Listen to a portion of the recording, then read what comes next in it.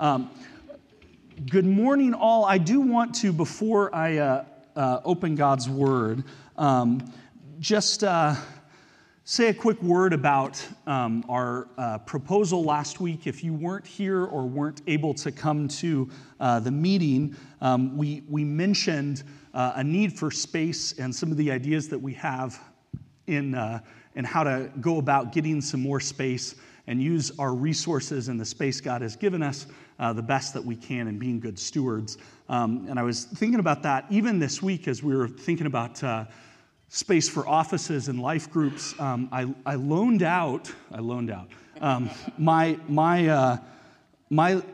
office for a life group that met the same night that we do kids club, and I thought, yes, of course, they needed some extra space. Yep, use that. I happened to need to grab something.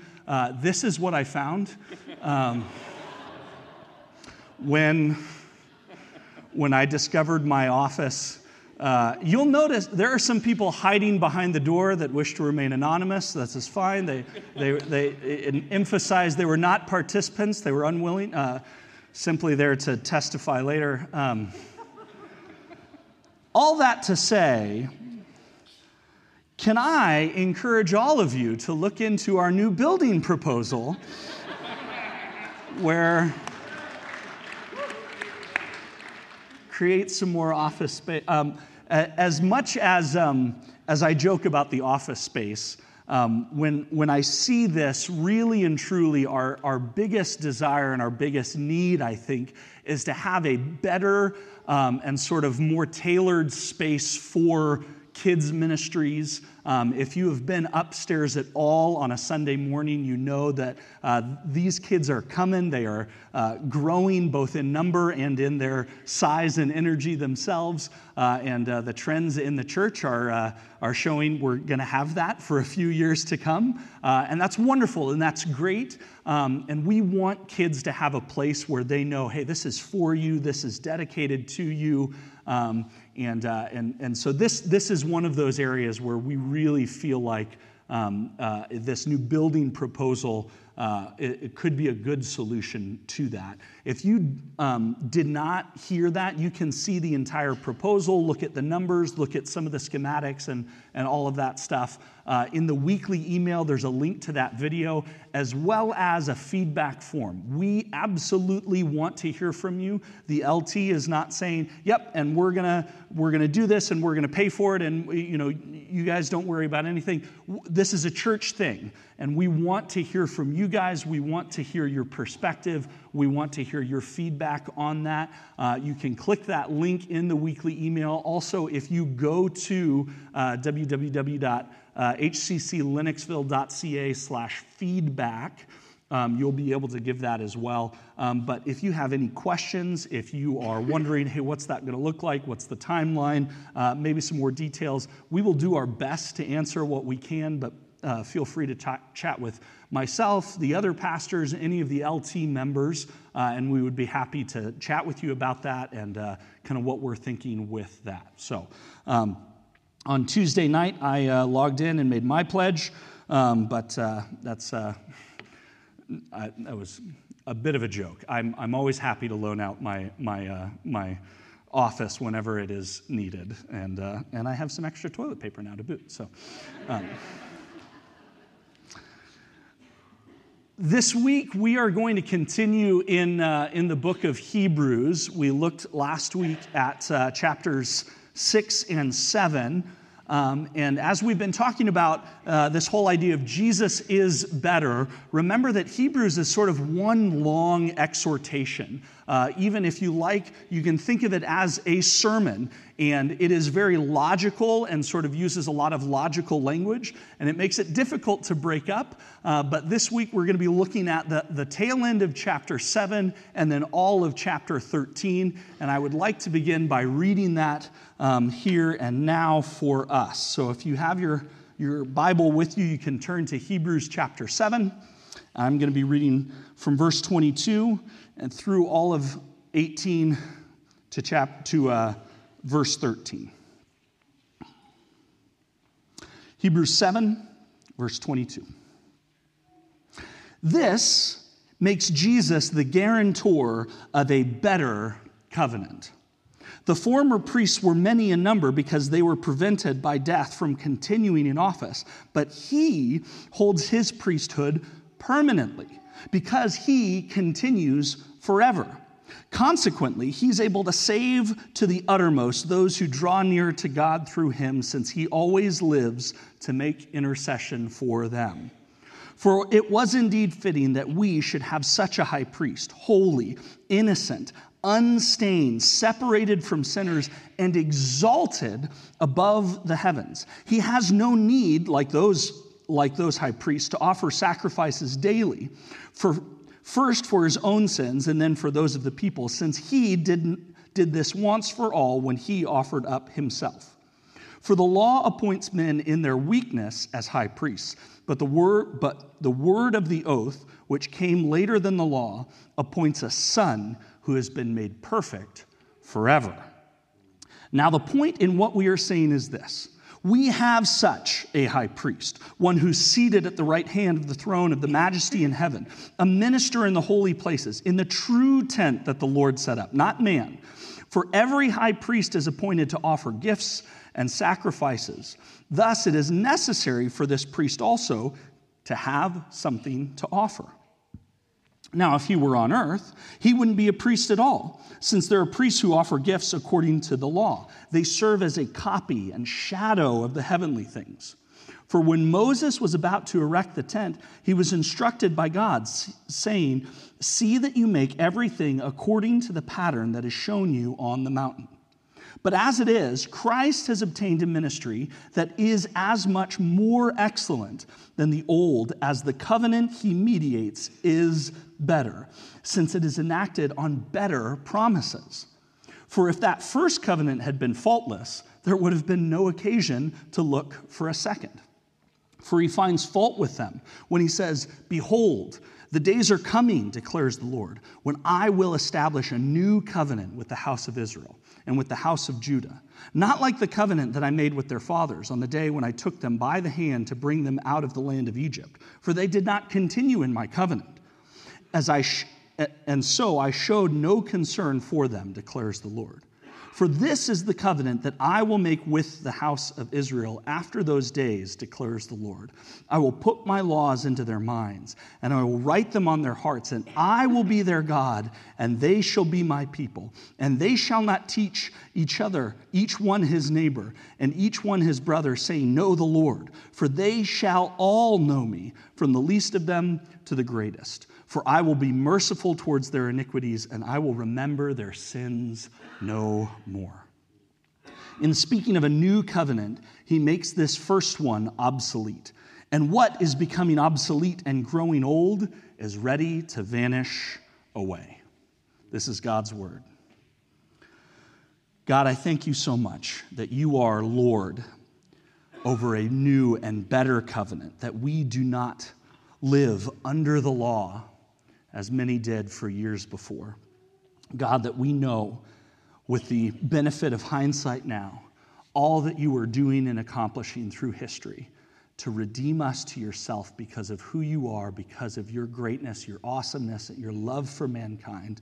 And I pray that we would continue to proclaim that same message of your faithfulness and your love through your Son, Christ Jesus. We pray it in his name. Amen. You know, contracts are an interesting thing. If you are like me, contracts more or less form a regular part of your life.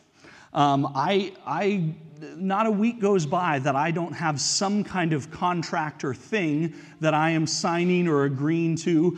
Maybe it's something verbal, maybe it's something written. Even this week, I signed a ministry agreement between our missions organization and the church to say, hey, yes, we're working with you. Here's what you'll do. Here's what we'll do. And that's part of life.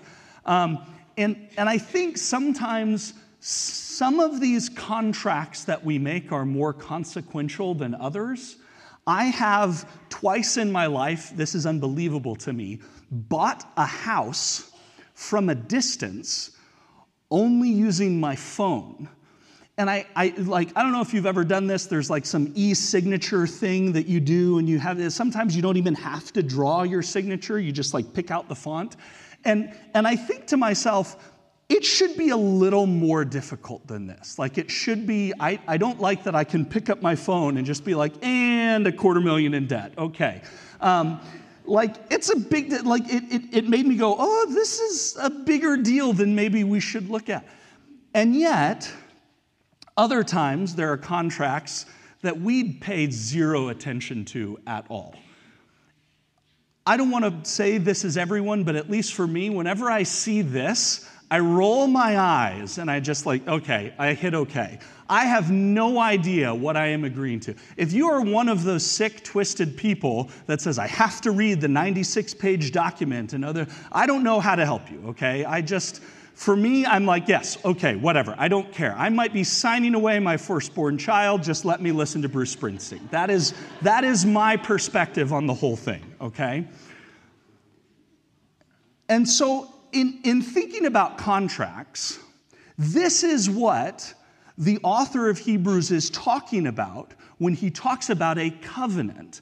Because a covenant is, inherently, it is a contract. It is agreement between two parties, or more sometimes, and people that say, I'm going to do this, you're going to do this. And as long as you keep doing this, I will keep doing this, and here's what we're going to get out of it. And if we don't do this, this is going to happen. And it lays out those things.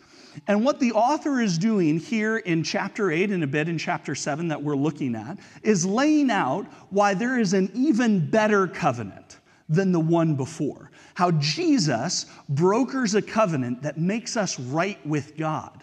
And remember that all throughout Hebrews, we're talking about this idea that Jesus is better than anyone or anything we could ever possibly worship. And so necessarily, the author is going to set up this comparison between Jesus and anything else we might be tempted or tried to persuade to worship instead. And he is saying Jesus brokers a better covenant that makes us right with God. And when we say better covenant, it bears looking at, okay, what does this mean? What is this whole idea of covenant?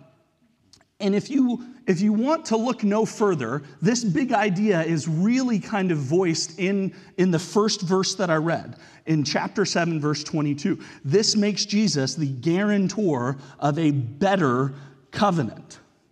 It's saying Jesus is this sort of broker. He oversees this covenant that is even better. And this is a natural progression from last week where we talked about Jesus as an even better high priest than the ones that serve in the Levitical priesthood in the temple, because part of their job is overseeing the covenant. Part of what we looked at last week was how it was the responsibility of the Levites to teach the people from God's word. Primarily when they're teaching from the law, as we'll see today, that is the covenant. It is all of these sort of bits and pieces, the terms and conditions, if you will, of God saying, here is what I expect of you. And it was the priest's job to teach that to people, to say, here is what we ought to be doing. Here's what we're not doing. Here's what we need to change, and that kind of a thing. And Jesus here, as our great high priest, oversees an even better covenant. And we'll see why, namely because it makes us right with God. And so if we're going to be talking about covenants, we should review kind of what this means in the Old Testament. Throughout the Old Testament, there are kind of four main covenants that God makes with mankind. The first is with Noah, where after the flood, he makes this promise, never again will I flood the earth and destroy all of humanity like this. The second one is with Abraham, and we looked at this a little bit where God says, I'm going to make you a great nation, I'm going to bless you, and I am going to bless those that bless you. I'm going to make you into a blessing so that all the families of the earth will be blessed by you. The third one is with the people of Israel. It is with all of Israel sort of generally, but because Moses is the one that oversees that, We call that the Mosaic covenant. That's mostly what we'll be talking about today. And then the fourth one is called the Davidic covenant. In the book of 2 Samuel, David, who is king, he has this vision, and there's a prophecy where God comes and he tells him, there will be someone who gets to sit on your throne, someone from your family, from your line, that will sit on your throne forever. Spoiler alert, it's Jesus, okay? And so those are the covenants that they are talking about in the Old Testament. And what the author is doing is he is evoking this idea of the Mosaic covenant. And the role of the priest in those covenants was not just to keep the law and to teach the law, but also to offer a sin offering whenever that part of the covenant was broken. If we've sinned in this way, he's going to go up, and there are certain procedures that he has to follow in killing animals and sprinkling blood on the altar. We're going to talk a little bit more about that next week as we talk about this holy place and approaching and behind the veil and things like that. And he is making a contrast between the role of those priests and what they do and what they were prescribed to do, and Jesus' role as our great high priest and how he oversees this even better covenant that God is making. And as we see later in the passage, renders this old covenant obsolete. And so we look at this contrast that he's making with the Levitical priests and what they're doing. And even as you read, like in verse 27, he has no need, like those priests, to offer daily. Okay? And there's this contrast with, like, if you jump down to verse 3 of chapter 8, where he says, for every high priest is appointed to offer gifts and sacrifices. Thus it's necessary for this priest also to have something to offer.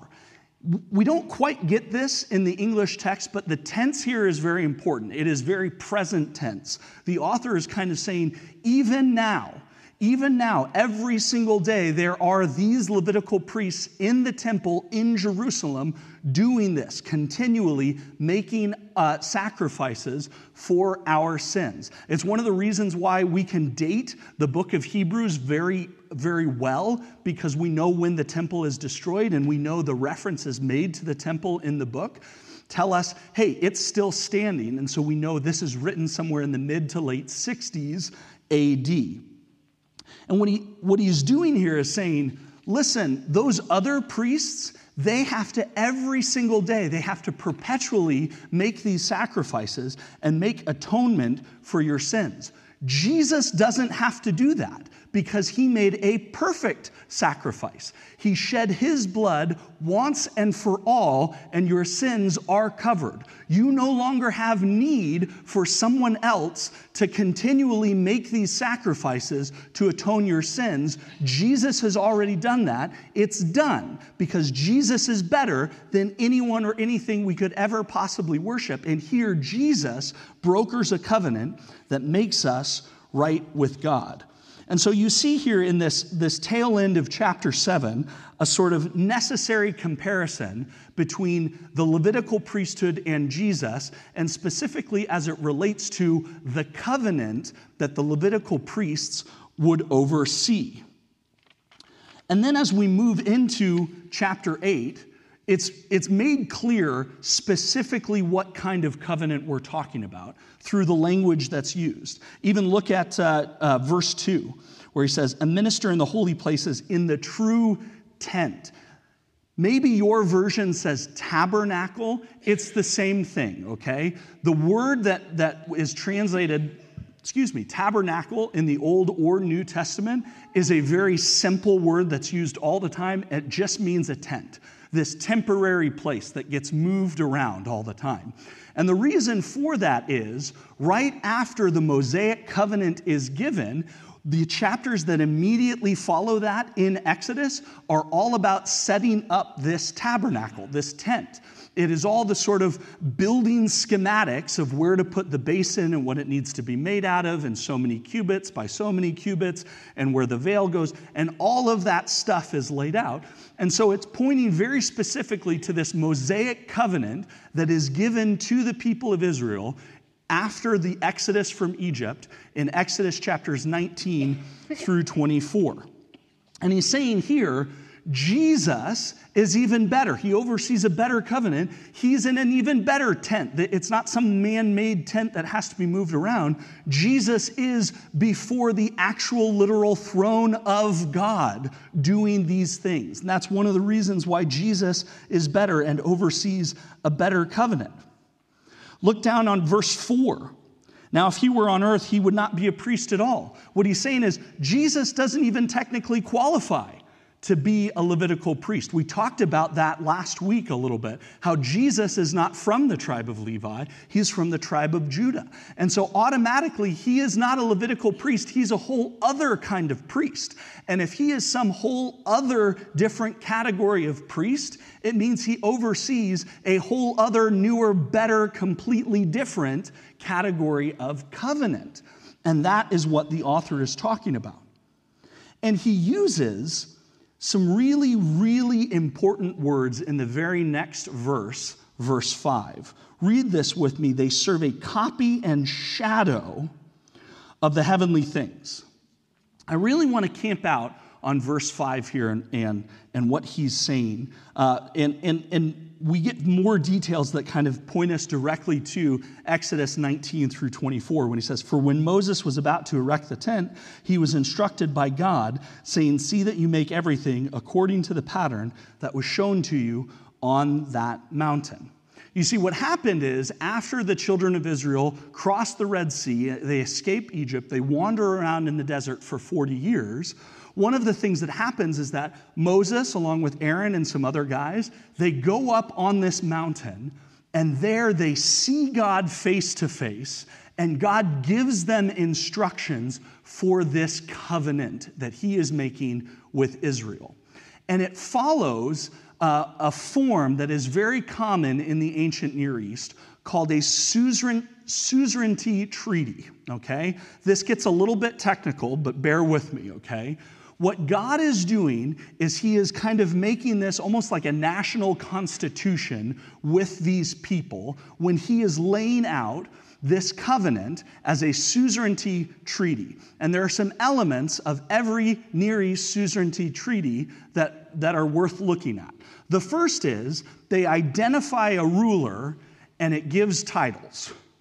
If you look at Exodus chapter 20, and God spoke all these words. This is God up on the mountain talking to Moses, saying, write all this down and tell the people. God spoke all these words saying, I am the Lord your God. Second thing is, it extols the leader's deeds. That same verse continues, who brought you out of the land of Egypt, out of the house of slavery. Third, it states the principles that govern the relationship. And this is key. This is really important to understanding this Mosaic covenant that God gives to the people through Moses on the mountain. When he starts, even before this, even before chapter 20, those verses I just read are the preamble to the 10 Commandments. But even before this, in chapter 19, he kind of gives the big picture when he says, now therefore, if you will indeed obey my voice and keep my covenant, you shall be my treasured possession among all peoples. For all the earth is mine, and you shall be to me a kingdom of priests and a holy nation. What he is saying is the entire point of this agreement, the entire point of this covenant, this contract, is to say we are different. Because our God is different. And when all the other nations look at Israel, they should say, what's different about them? There is something unique about that nation. There is something just kind of over and above about this people group. That's God's intention. He's saying, I want you to live like this. I want you to obey these commands so that you are distinct. So that everything that you do communicates to the world my character, my faithfulness, my creativity, my great, deep, abiding love for mankind, and my mission to redeem you to myself through a promised Messiah. All that they are doing is meant to show the world the uniqueness of Israel and why they are holy and set apart, a kingdom of priests and a holy nation. Fourth, a suzerainty treaty includes stating the blessings for obedience and consequences for disobedience, okay? I do this with my children. If you are able to feed the dog and get your backpack and clean out your lunchbox and yada, yada, yada, then you get to live in my house. All right? Some people have nice little chore charts and they give allowances and you get so many Skittles and I'm like, no. Did you eat today? You're welcome.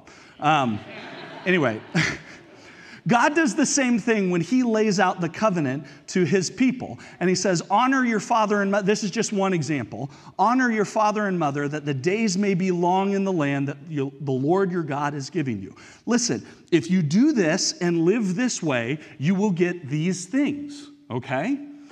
On the flip side to that, he lays out some of the consequences if they don't do those things. For example, from chapter 22, whoever sacrifices to any god other than the Lord alone shall be devoted to destruction.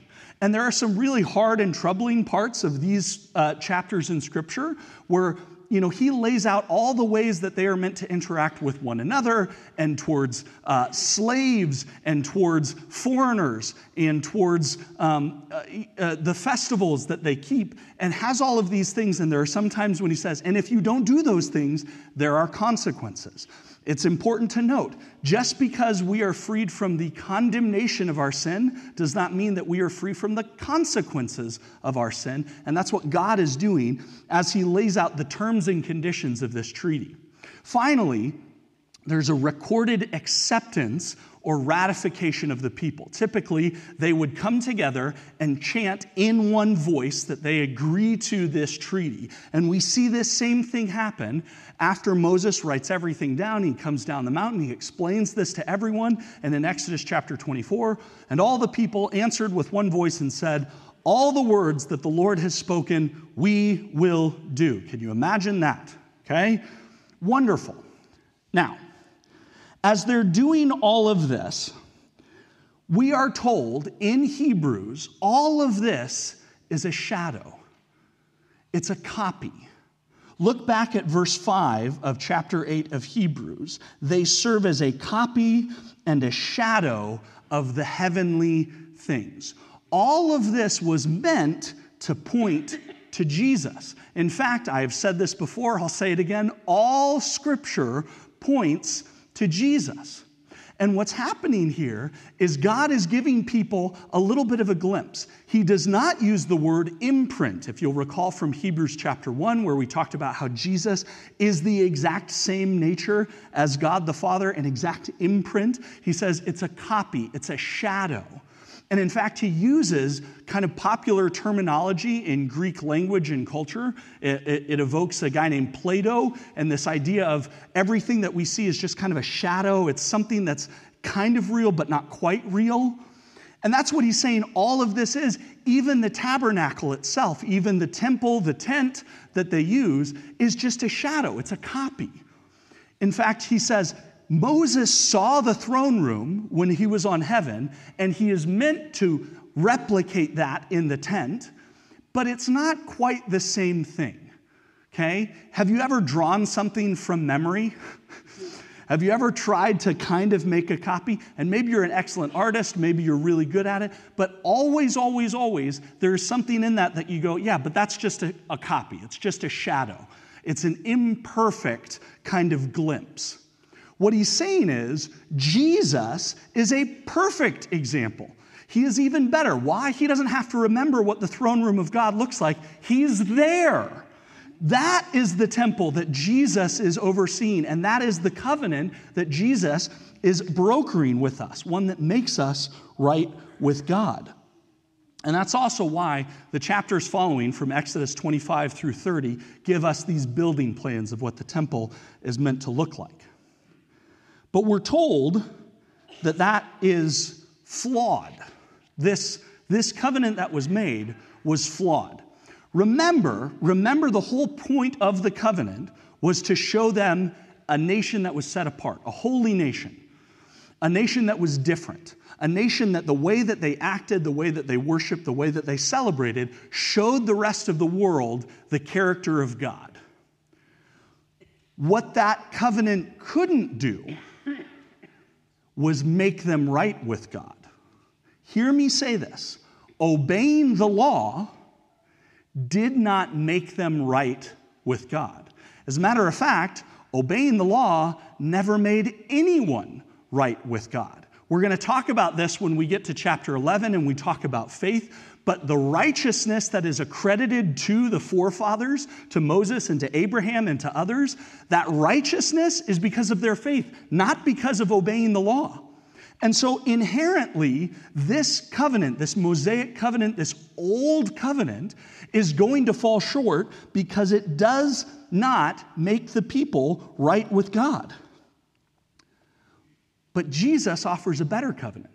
Verse 6, but as it is, Christ has obtained a ministry that is much more excellent than the old, as the covenant he mediates is better, since it is enacted on better promises. For the first covenant had been faultless, there would be no occasion to look for a second. In other words, if that covenant could have made them right with God, if the old Mosaic covenant could have made it so that the people's sin was perfectly atoned for and they were made right with God, we would have no need for Jesus. We would have no need for a new covenant. But as it stands, Jesus brokers a covenant that does make us right with God. And in fact, we're told this as he goes on to quote the prophet Jeremiah in verses 9 through 12, when he says, this new covenant that God is making with his people through his son Jesus, it's not like the old covenant. It's different. It's better. It is supreme. In fact, it renders the other one obsolete and out of date. Look at verse 9 when he says, it's not like the covenant that I made with their fathers. If the old one, the purpose was to show the world what God was like, the purpose of this new covenant is to explain to people you can be made right with God. Another reason why it wasn't as good is because the people messed it up. In any covenant, there was a sense of saying, we're going to do these things and you're going to do those things. And there's inherent in that an issue of, if you don't do your part, I don't have to do my part anymore. I was chatting with someone this week where we were talking about marriage as a covenant. And if marriage is a covenant between two people, and someone says, I promise to do this, and then they don't do that, which, by the way, that happens. None of us are perfect husbands or perfect wives. Then what? Does that make it so that the other one says, oh, I guess I don't have to do X, Y? No. But if marriage is a covenant made with God, does God ever break his promises? No. That is the whole point here. In this old covenant, the people were bound to fail. They were always going to fail. There was always going to be some part of this where the people messed up and didn't do what they were supposed to do. In this new covenant, the wording is just categorically different. Look at the way he quotes from Jeremiah and the language that is used with this new covenant that God is making. It is broad. It is authoritative. It is God saying, I will do this. I will do that. They shall be this. There are no terms and conditions. This is just a covenant of God saying, here is what I am doing. You don't like it? Tough. It's not about you. It's about God, his faithfulness, his promises that he absolutely will keep. And all that we have to do is have faith that God is who he says he is, and he will do what he said he will do. And it ends in verse 13 with this reminder of what they're being tempted to return to. Remember that all of Hebrews is this letter written to a Jewish diaspora who is facing intense persecution. If they are followers of Jesus, there is temptation to say, forget that. This Jesus guy isn't working out. You need to come back to the Levitical way. You need to come back to the Mosaic covenant. You need to come back and worship as your Jewish brothers and sisters do. And he is saying, in speaking of his new covenant, he makes that first one obsolete. You want to go back to that old covenant? It's broken. It's obsolete. It's not going to make you right with God. Jesus brokers a covenant that does make us right with God. Why on earth would you ever say no to that? So we come to, so what? What do we do with this here now, thousands of years later? And I have a few thoughts in my mind about this idea of Jesus brokering a new and better covenant, one, in fact, that does make us right with God. My first thought is this: remember, don't rely on the law to make you righteous. Obeying the law never made anyone right with God. So often we get the law wrong. We see it as this way that I can earn my righteousness and be made right with God. Never, ever rely on the law to make you right with God. It's not going to work. Rather, ask yourself, as Israel ought to have, how is it that my actions, how is it that what I do and the way that I obey, how is it that what choices and decisions I make in my life show to my neighbors the kind of God that I serve? How is it that I can live in such a way that makes everyone that looks at my life go, that's different. She's got something. He's got something, and I want to find out more. The entire point of the Mosaic covenant was to show that Israel was a nation that was set apart, that was different. In fact, to draw the surrounding nations towards the Creator God, Yahweh. Ask yourself, as I read God's word, as I look into who He is and His character, and then the choices that I do, the commands that I follow, the ways that I obey, is what I am doing showing to the rest of the world the character of the awesome, mighty Creator God that I serve? Ask yourself that, and that is going to change the way that you parent. That's going to change the way that you do business. That's going to change the way you interact with your neighbors and your spouse. It's going to change the way that you come to church on a Sunday morning, where the entire point of my obedience is to show the world what a better, awesome God I have. Jesus is better than anything or anyone else we could ever possibly worship. And my other thought, as I'm thinking about this idea from verse 5, of this copy, this shadow, of all of the ways that Jesus was being whispered out long before He ever showed up in Bethlehem 2,000 years ago, I think about how God can and does use all sorts of copies and shadows to show us something that He is doing, something He will do, something He is already accomplishing that we might not know or understand. Let's let God's use of copies and shadows change your perspective. If the old covenant was meant to serve as this copy, if the old temple, tabernacle, tent was meant to serve as this sort of, it's like a shadow. It's not perfect, but it's this hint of a throne room that's coming. It's this hint of this dwelling place of God that you will eventually see perfectly, even though right now this is just kind of a shadow, a hint, a copy. If God is using all of history to show us Jesus when He comes, I think about all of the ways that God could be showing us little copies and little shadows of things to come.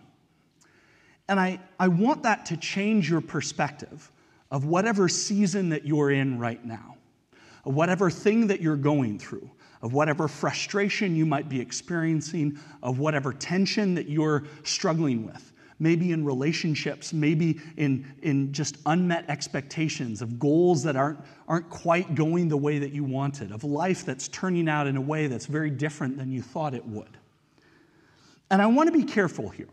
I am not giving you some empty, cheesy platitude to say, whatever you're going through, God's using it, and you'll see eventually. Maybe. Absolutely maybe. I can't make that promise. What I am saying, though, is that God has used all sorts of things. He has used slavery in Egypt. He's used exile. He's used evil and bent kings. He has used death on a cross for his glory. He has used all of these things that make us come out on the other side and go, oh, that's what he was doing. I don't know if whatever you're going through right now and whatever you're experiencing is part of God's grand plan that's going to work out in the end that you'll see. What I am saying, though, is that is the kind of God we serve. Is God using your current circumstances to sanctify you, to build his kingdom, and to bring glory to himself? Maybe. Is that the kind of God we serve, who uses all things, past, present, future, expected, unexpected, good, bad, ugly, joyful, hurtful, all things, to make something that's really amazing, beautiful, and awesome? You betcha. He is absolutely a God that does that. Jesus is better than anyone or anything we could ever possibly worship. And whatever you might be going through right now, understand this. Jesus brokers a covenant that makes us right with God. And everything that we do serves as this sort of redirection towards hope. And all throughout Hebrews, God is doing this. He is redirecting our perspective towards hope, towards the beauty and the wondrous picture that he is painting that we can't quite see yet, but we will someday. Let's pray. God, thank you so much for all of the whispers, for all of the shadows, for all of the copies that you put in our life that help us to see how you are unfolding history to point towards your glory and building your kingdom. I pray that we would be faithful in seeing this new covenant under which we live, that we would proclaim this better covenant that you told about long, long ago, and that we would proudly boast that we are adherents to that covenant. Not because we have obeyed the law, not because we're better, not because we're part of some chosen club, but simply because of who you are and the promises that you've made and your faithfulness, God. We pray that we too would be faithful in proclaiming that message for all the days of our life. We pray in the name of Jesus. Amen.